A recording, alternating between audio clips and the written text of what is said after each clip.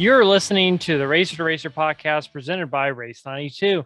Race 92 is a vintage-inspired racing apparel brand specializing in celebrating vintage race culture and adapting to motorsports today. Check out race92.com for all your racing merchandise needs. I'm your co-host, Aaron McAtee. Other co-host, you may have seen walking out of a great clips with a big old smile on his face. You've probably seen him at a dirt track. You'll see him at Mid-Ohio Sports Car Course this coming weekend. On Saturday is Scott Bowie. Mr. Bowie, how are you? Good, Aaron. And if anybody's paying attention, they'll see you there as well. They sure will. They'll see you there Thursday, Friday, and Saturday. Yes, they will. Come rain or high water or no AC, I will be there. That's right. Well, I'd say no AC is a good reason to get out of Indianapolis for Mid-Ohio. Absolutely. Well, so today our show is Tristan Vadier, which we talked about last week. Drove the Indy 500. He's currently driving an IMSA and the Daytona prototypes, or I don't know. Is that what they even call those cars anymore? That's what I call them, but I don't think that's what they're called. Probably not. Well, anyway, he's in the prototype cars. Great guy, very great discussion for sure, and I think everyone will enjoy that interview. And he's someone who, kind of dominated the road to Indy, was very successful, and kind of went through the ladders, and now, he's having a pretty good sports car career. I know he's won some races, so sure. And I know, if there's still an IndyCar opportunity out there for him, I know he would take it, which he, kind of talks about a little bit. Yeah, it's like anything else, man. Unfortunately, IndyCar can be kind of a revolving door, and but if you got the talent, you can often land in other types of racing, and sometimes it's just a luck of the breaks in IndyCar. It really is, and way more than NASCAR, or even F1. Really, I mean, of course, F1 they've been in those team systems for so long. There's so many guys over there that are like test drivers or whatever you would call them. Sim drivers, I guess today, and who never really even get to drive who never get to drive on race day. But it's just auto racing, tough business, and unfortunately, it doesn't always completely end how you want it. But Tristan was a great talk, good guy, extremely nice, and yeah, I mean it's great. He's still has a career and still racing. Man, every time I think of Tristan Vadier, he drove for Sam Schmidt Motorsports, and one of his sponsors one year, the 500 was it's like Coastal sunglasses or something, and they handed out these blue sunglasses. I probably still have one somewhere. I still remember that. I didn't know that. I never. You get around a lot more than I do. I stay a little more secluded than you do. We have to shield Scott Bowie from all of the fandom. I think you just have to shield him from the sun. Sun? I don't know, man. After the podcast a lot, I'll go out to eat, and I've ran into you several times. So, and always we've never even discussed it. That's the crazy part. Twice. Yeah, at least three times. 3 times, I'm sure. Yeah. Well, so racing news. No IndyCar, obviously. Next weekend's IndyCar, Mid-Ohio. Good friend of the show, Jagger Jones, has 3 races. So we'll both be there watching him and excited to see how that goes. I definitely, have good feelings about it for him.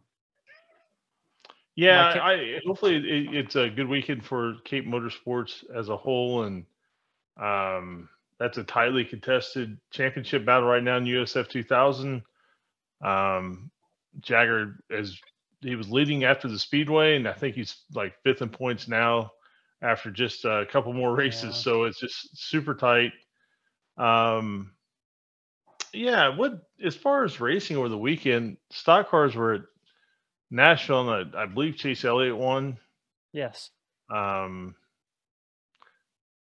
Everybody was just talking about how hot it was. I guess some of the drivers, I don't know if it was the Xfinity race or the truck race. I think it was the Xfinity race. Natalie Decker and Vargas, I guess, had to get some medical attention after the race.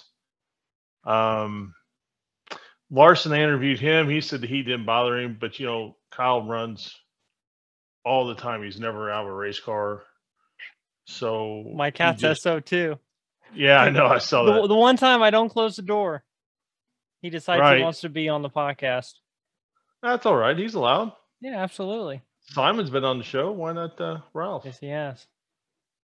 But other than that, I guess some of the big news in IndyCar, I guess there is a little news. I mean, Road Kit is. Was that official though? Has that been official? I mean, it's unofficially official. That would appear. It's definitely making the rounds that Road Kit and AJ Foyt Racing are not going to continue their deal. It would appear like, for whatever reasons, it would appear financial from what I'm reading. So hopefully something gets worked out there. Rosenquist says he is staying with McLaren, but they haven't made it official whether it's Formula E or IndyCar. Well, he did come from Formula E, so I mean, it would make sense. But hopefully it's IndyCar. But yeah, I guess we'll have to see what happens with that. McLaren's going to have a lot of. I mean, they have Pato obviously guaranteed for next year and Rossi. Right. So it'll be interesting to see what they do for the 500. I don't see Montoya coming back. I don't either. Talk is that we're going to run a third car full time. Now that may have changed, or it may be changing. Yeah, so it's going to be really interesting to see what goes on there. McLaren's, because I forget how it works now, but they've got kind of a driver development thing with Colton Herta as well. Yeah, with Ames on F1. So I don't know where that leaves anybody either. But it's the silly season's already started, and it's going to get really interesting before this year's over. And the wintertime, well, I'm sure we'll have a few surprises as well. Oh, yeah. No, absolutely. I'm trying to think. I don't think there's really much more racing news. No, a friend of the show, Tanner Holmes, was involved in a pretty nasty-looking sprint car crash over the weekend. Would appear that he is okay, though. So I'm glad to see that. But other than that, I don't have any big news. USAC was up at Sun Prairie last night running sprint cars. Robert Blue won. So that's all I got. Well, I think it's important to say that we officially have over 200 subscribers now on YouTube. Yes, it is important. And now I'm going to have to do something for that. I know. Well, we've had a couple things we've had planned for Mr. Bowie, and we have at least 10 people on board with one of them. But yeah, Bowie is officially declined for the time being. No, not for the time being. I have vetoed that outright through my executive powers. But we will announce something here in the next couple of weeks. We will do something to commemorate the 200 subscribers on YouTube. So thank you to everybody on YouTube, and thank you to anybody who's subscribed to us on any platform. Yeah, absolutely. And obviously the last episode was Chris Neifel, which was a great interview. Great guy to talk to. Doesn't do a whole lot of interviews, so it's really cool to talk to him. And it's got a lot of views so far. And when we say on YouTube, like also obviously we're on Apple Podcasts and Spotify. We don't see the direct numbers from that necessarily. Roughly, but YouTube is a lot more direct, and we definitely appreciate everyone listening and watching on all platforms. Absolutely, we do, and we have some more other types of videos coming out that Aaron's working on, and we just keep having things in works, and some will happen, some won't. I'm sure that's just how it always goes, but yeah, this year is going to be exciting for us as well, and the off season is going to be exciting. And man, it's been a fun ride so far. Yeah, it's been an absolute blast. It's definitely crazy how far we've come in just a little over a year. Right. Yeah. And I mean, yeah. I mean, yeah, it's just amazing. Like, just the little bit, I mean, the people, I mean, people listen to us every week. I really appreciate that. I mean, it's very humbling. Yeah, no, absolutely. So next week we're going to release our episode with Davy Jones, which was a great interview. Yeah, it was. That was fun talk. Davey, great guy, great racer. So yeah, that'll be fun.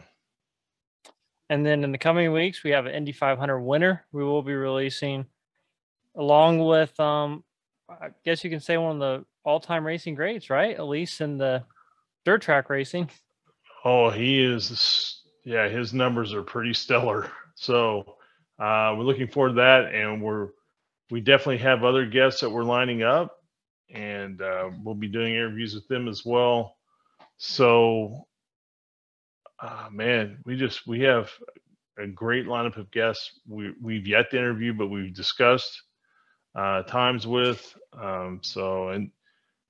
And then it's 6 months away, but we got our Chili Bowl broadcast coming out again this January. So man, I mean, it's just like that kicks off our year, and it's just fun to do that, and it just starts everything all over again.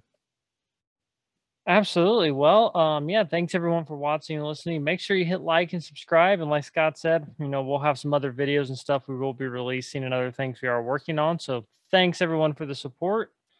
And until next week, have a great week. Thanks, everybody. Our guest today won the 2012 Indy Lights Championship and drove in 2 Indianapolis 500s. He is currently driving the JDC Miller's number 5 Cadillac DPI entry in the 2022 IMSA WeatherTech Sports Car Championship. We were joined by Tristan Vadier. Tristan, thank you so much for joining us. How are you doing? I'm good, thanks. Thank you for having me. Yeah, absolutely. So I've always kind of had more of a background in IndyCar racing. So that's when I was first introduced to you through Indy Lights and obviously IndyCar. But talk a little bit about how you first got interested in racing. Started pretty young. My dad raced himself, and then he started a race track, like a road course in France when I was 4. So I kind of grew up on the racetrack, like when I was not at school, I was like, he was living on the racetrack. So that's kind of where I was living as well. And when I was not at school, I was there. So it was just, I had a rental cart, right? There was a karting track next to the road course. And I had a rental cart, and I would just drive it, in my off time. There was not much else to do either because it was in the middle of the country. So, and then step by step, I just got more and more into it. And I think when I was 9, I asked him for a proper racing go-kart, and I asked him to start racing. Yeah. So at that point, I mean, did you have any racing goals? Like growing up, did you watch Monaco Grand Prix or Indy 500? Like, did you have any goals as a young kid? I was watching F1 from very young. Like I remember like my mom's videos from me, like being probably like 5, watching Michael Schumacher and Damon Hill fighting and stuff. So no, I watched it from pretty young.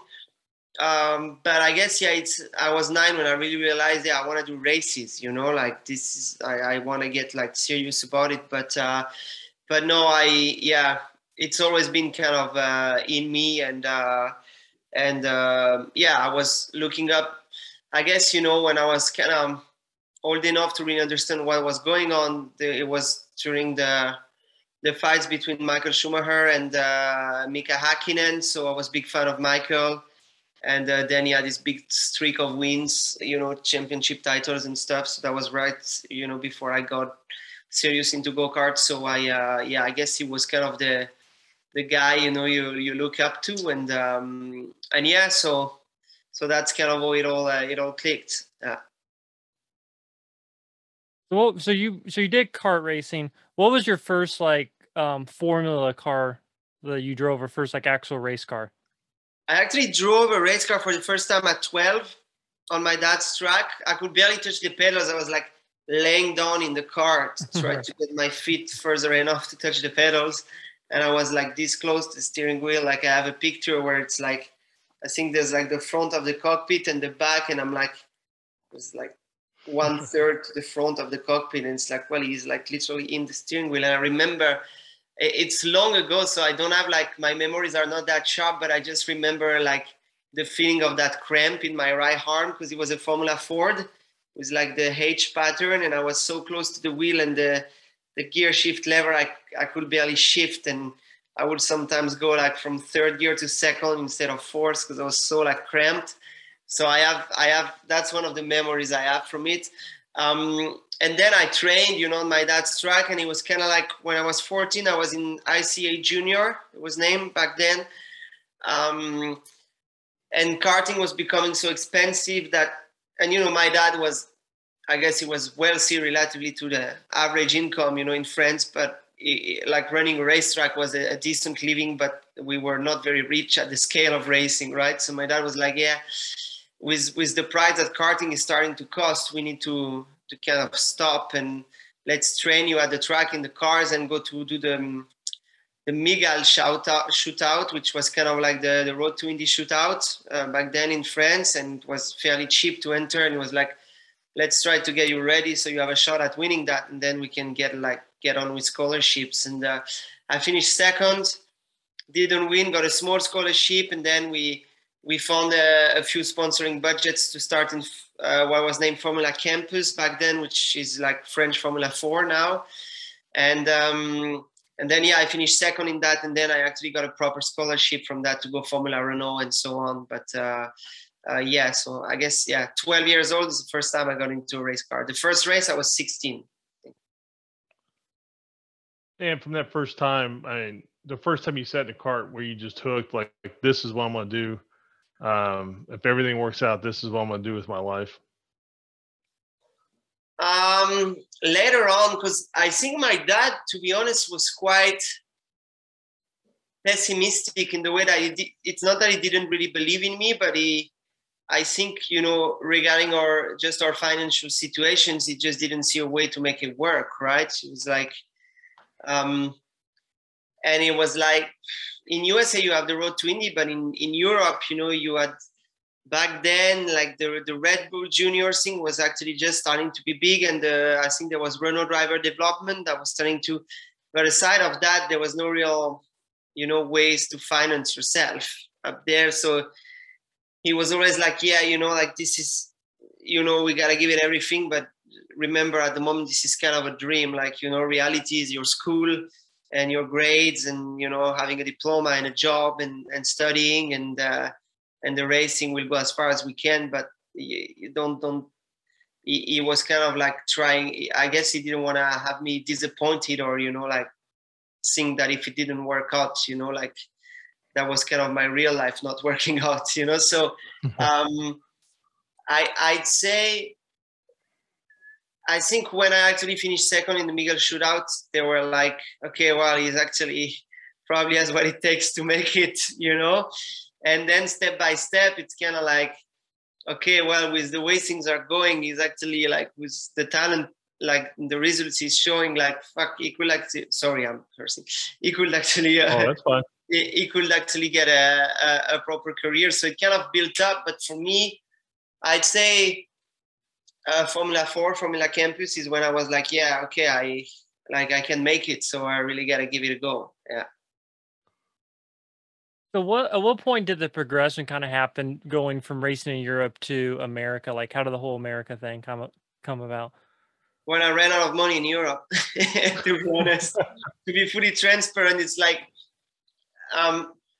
you know, growing in Europe, you know, a kid who tells you like, oh, I grew up racing in Europe and my dreams always been IndyCar. There are some, but most of them like will be lying. When you grow up in Europe, you watch F1, right? Like, and F1 is your goal. And it's kind of like, you know, 2008, we got hit pretty hard and I kind of lost all of the financial backing I had from our few sponsors. Not that I had a lot, but we lost all of that in 2008 with the financial crisis. And then it's like, okay, F1's not going to work out. It's just as simple as that, right? So what do we do? And then also I had kind of missed the opportunity to like jump on the train of like Red Bull driver development or Renault driver development or something like that. I had gotten really close, but I didn't make it. And it's like, well, there's not a path to Formula One, but in USA, there's that Road to Indy thing, which back then was the Mazda Road to Indy. It's like there's that Road to Indy thing where there's a scholarship every time you win a championship and you go to the next level. So what do we do? Like, and it's kind of like, well, it doesn't really matter as how low you start. Even if you start in like USF 2000, you get money to go Star Mazda. And then if you win Star Mazda, you can go to Indy Lights, or it was Formula Atlantic back then when we started looking. And so it's like, there's actually, it only relies on you winning, right? Which is not that easy, but it's like, okay. So then we, in 2009, we looked into it, but I guess we had not really swallowed the pill of F1 yet. So I went to race in England in Formula Palmer Audi, which would, if you would win, you will get a scholarship to go to Formula 2, like that kind of new Formula 2 they had created back then, where it was kind of a spec series where everybody had the same car and the organizer was running all the cars. It was organized by Jonathan Palmer. And I almost won the championship, the Formula Palmer, but I lost it in the last race. And so then that didn't work out. And I actually did one race in that Formula 2 series, the last race of the season, where I did really well and got a podium. But I didn't have any scholarship or nothing. We couldn't pay for the season the following year. And I guess the podium kind of, and the economy getting back to a bit better at the end of 2009 got a bit of enthusiasm back with like the few sponsors we had. And we managed to gather a bit of money to, it was equivalent of doing half a season in Star Mazda, which is now Indy Pro. We came to do a test with Anderson Racing, and I had seen that, Dan, like was supporting some drivers in the previous years from Europe that he really liked and stuff. So I said, okay, well, let's go with that team. Obviously, they are really good cars and stuff. I did a good job at the test, and then they made us an offer where I will go like a bit beyond like this half of the season. And I was like, yeah, let's do it. And if I do well, maybe like Dan will keep me on board, like as he has done from some previous drivers. So I signed with them.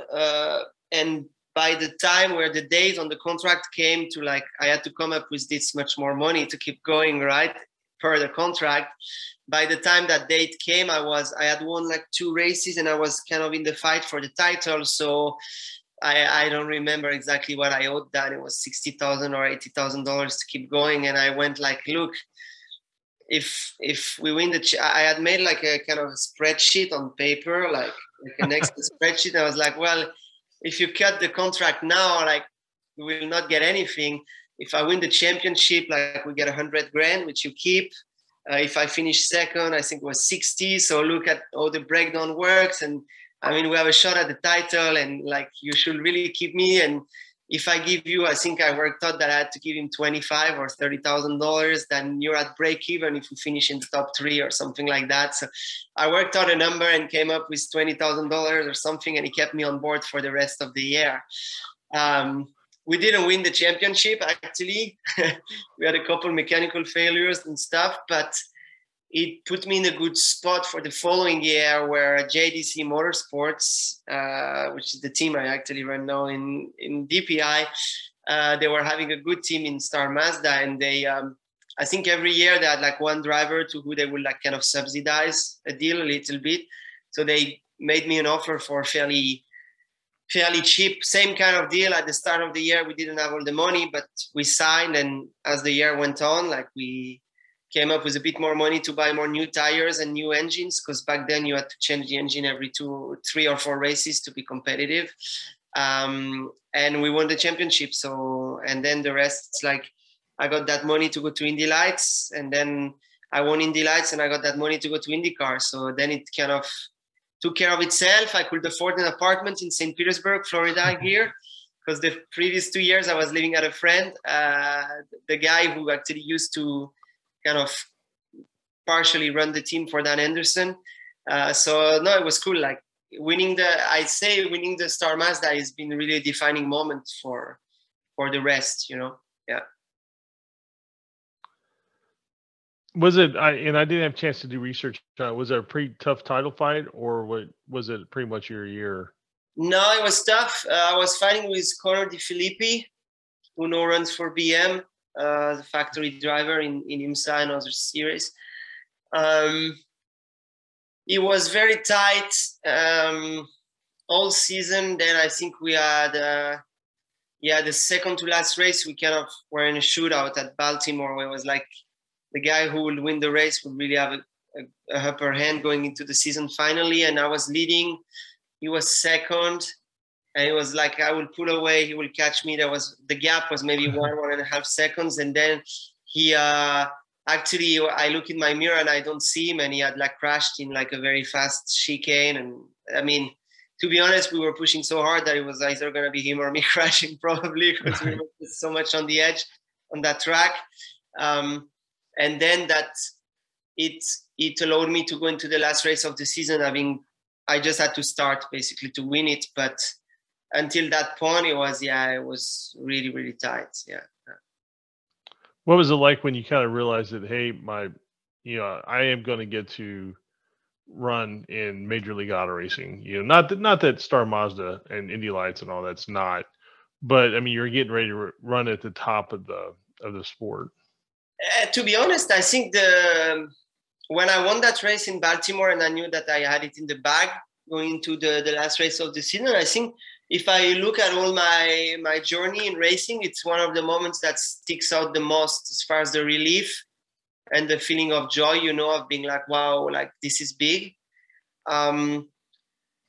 Just because I think in racing, like getting out of those junior formulas is almost the toughest, right? Because it's so tight. There's such a big pool of talent that I don't know.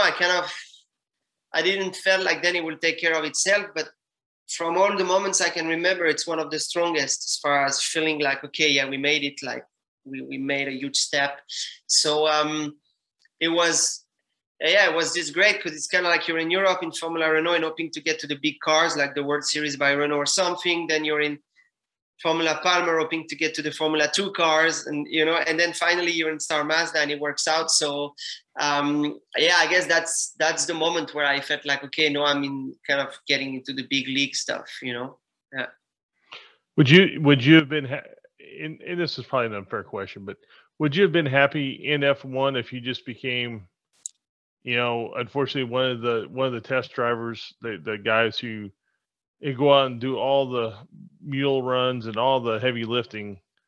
Would that have been something that you would have been satisfied with, at least at the time, because you're part of F1, or running in IndyCar, did you feel was a better I think your everyday life is better when you're a driver in IndyCar. But I think there's something about F1 like that everybody wants to be part of it, right? But I think being a test driver, 10, 15 years from now was pretty awesome still. You were driving the car a lot. Your role was very significant.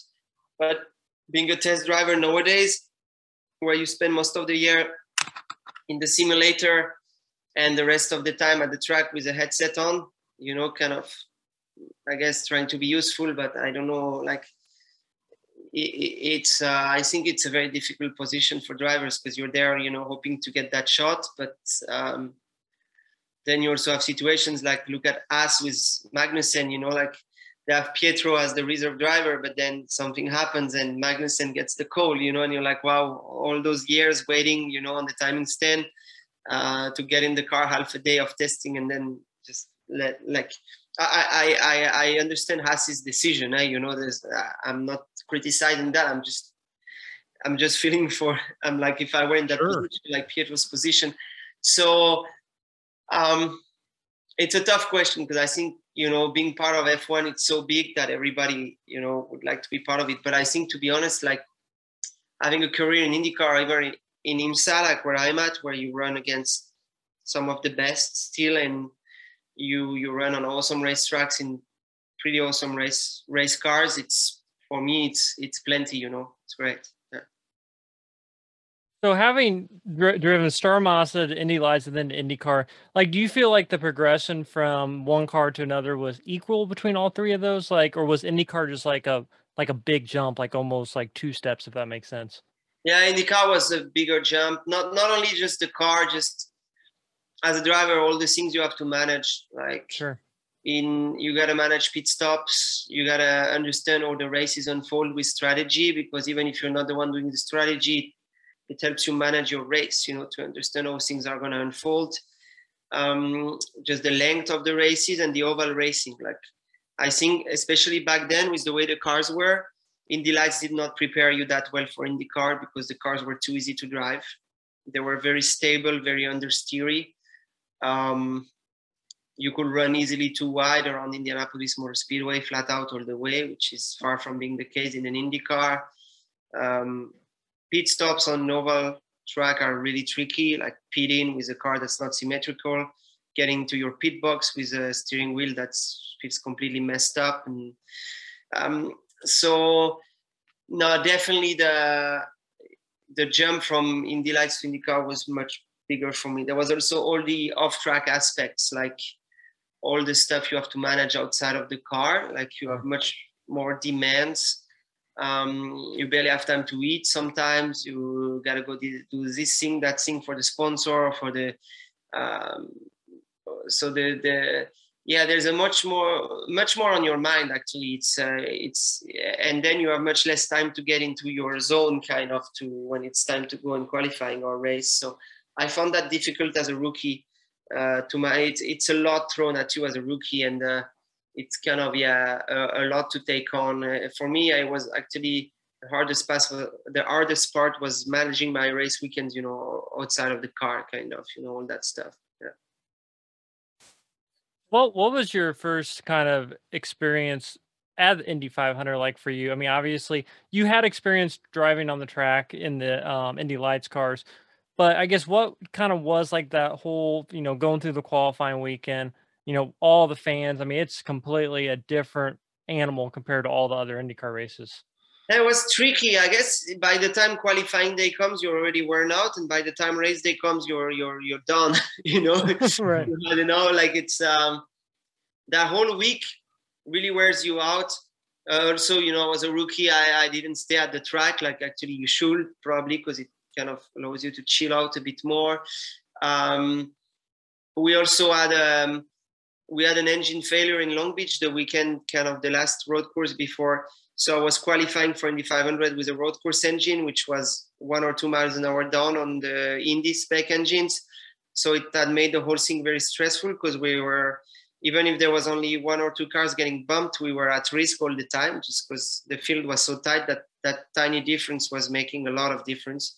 So I think I had to, it was funny, my run that I did to qualify in P28 or something, we overlaid like the steering trace with the pole of Tagliani the year 1 or 2 years before that I did with Schmidt, and there was just as many corrections, and the steering trace was kind of almost as straight because the car was so so edgy because we had needed to trim it out so much just to make it to the field.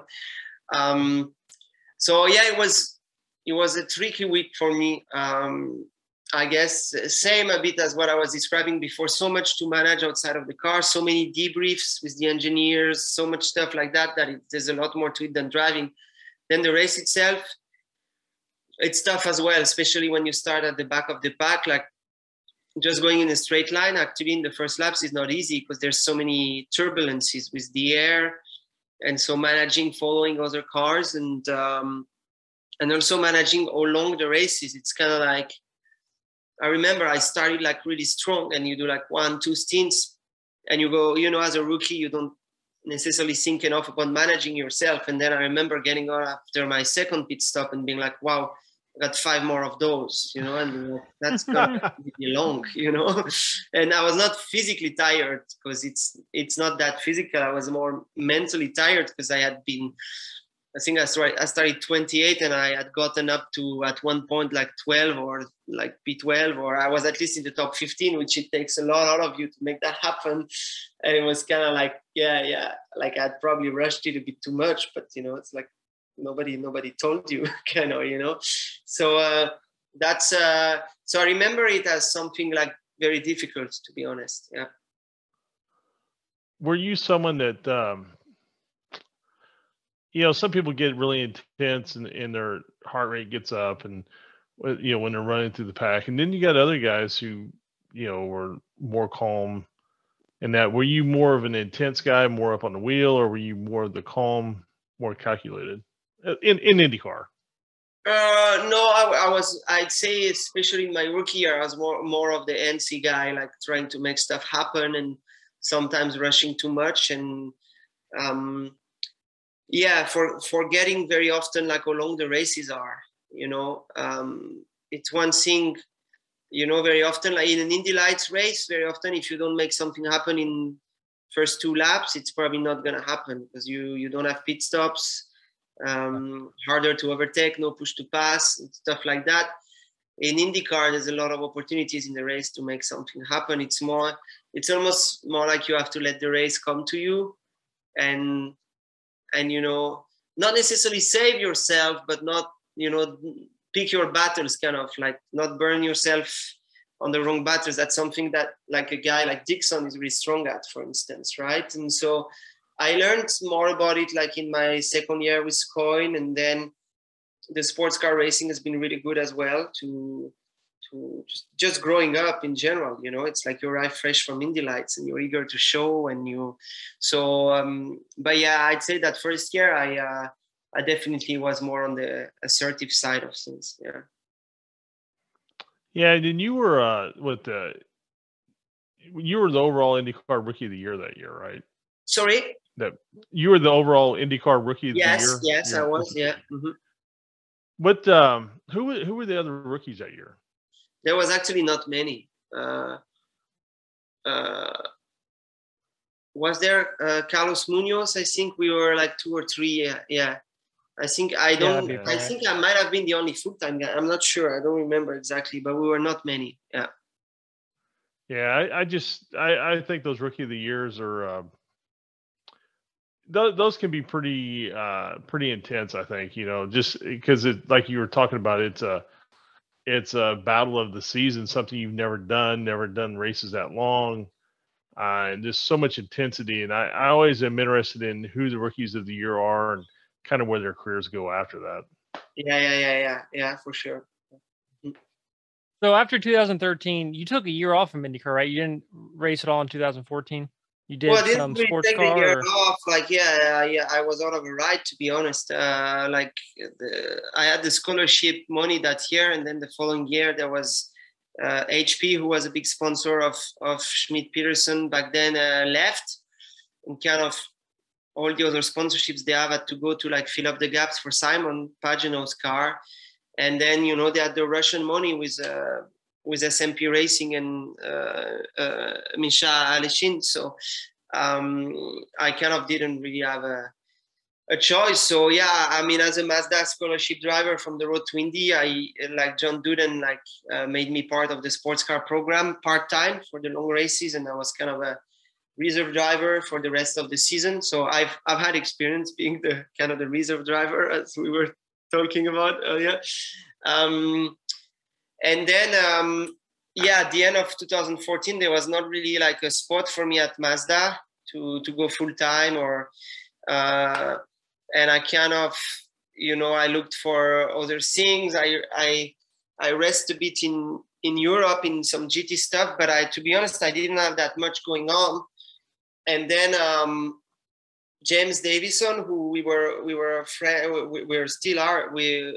friends, called me because he had a sponsor and he was doing the Indy 500, but he was also driving a GT car during the qualifying weekend. So he was like asking me if I could qualify his car for him, and I said, well, yeah, of course. So I qualified the car for him at the 500, and I did pretty well. I think we qualified in like 18 or 20, something quite decent. And then I was actually 1 or 2 days after qualifying, I was at Chicago O'Hare on my connection to go to Europe to race GTs. And my ex-girlfriend from the time who was racing, Ayla Egren, she calls me and she's like, hey, James Hinchcliffe had like a huge wreck. He's not likely to be in the race. Like, you're the only guy out there that has been doing the practice and stuff, and you were driving for Sam 2 years ago. I don't see anybody else like getting the call. You cannot leave to Europe. So I'm like, yeah. And it was an awkward situation, right? Because it's kind of like, well, you have to do your job and take your shot as a driver. So I called like one of my friends at Schmidt and asked like, hey, how is James? Like, what's going on and stuff. And he told me, yeah, like he's gonna survive and stuff. No, it was borderline, but he's gonna survive, but he's not gonna race. And so I pulled my luggage out, took a rental car, drove back to Indy, and talked with Sam, who said, yeah, you're on standby, but I cannot guarantee you're gonna get the drive. So I waited 2 or 3 days. The team in Europe was really nice because they were like, yeah, it's important for you, so we'll find a way if you cannot make it. And I don't know, I think the Thursday before the race, so really the day before card day, Sam texts me to come to see him in his motorhome, and it didn't sound good, in my opinion. Like, and as I'm walking to the motorhome, I see like the race director, and he's like, what are you doing here? I thought you were in Europe. I'm like, oh, no, well, I stayed, blah, blah. And I go to the motorhome, and Sam tells me like, look, we actually took Ryan Briscoe because he's more experienced, and the sponsor wanted like a more experienced guy than you, blah, blah. So I get out of the motorhome, and the race director is still there, and he's like, hey, like there is this Carlos Huertas guy who's like is having an inner ear problem. He has to pass another test, but he's not gonna make it. Like you need to tell Dale Coyne that you're here because everybody thinks you left to Europe. And so I called Dale, and he's like, yeah, okay, wow, I didn't know, blah, blah, blah. And next thing you know, they call me that Carlos failed the test, and that to come like do a fitting in his car. So I'm gonna start on the last row next to the car I qualified, which is on the last row because they changed drivers, right? So I do the 500, and I think the 3 Coyne cars end up running into each other in the pits because Pieperman's mechanic center into James Davison, and both of their cars end up spinning into mine, which was still parked in the pit box. So 3 cars, so it didn't go well. But then I stick around India after the race, and I tell Dale, well, if you need a driver for Detroit, I'm here. And he says, no, we're going to be okay.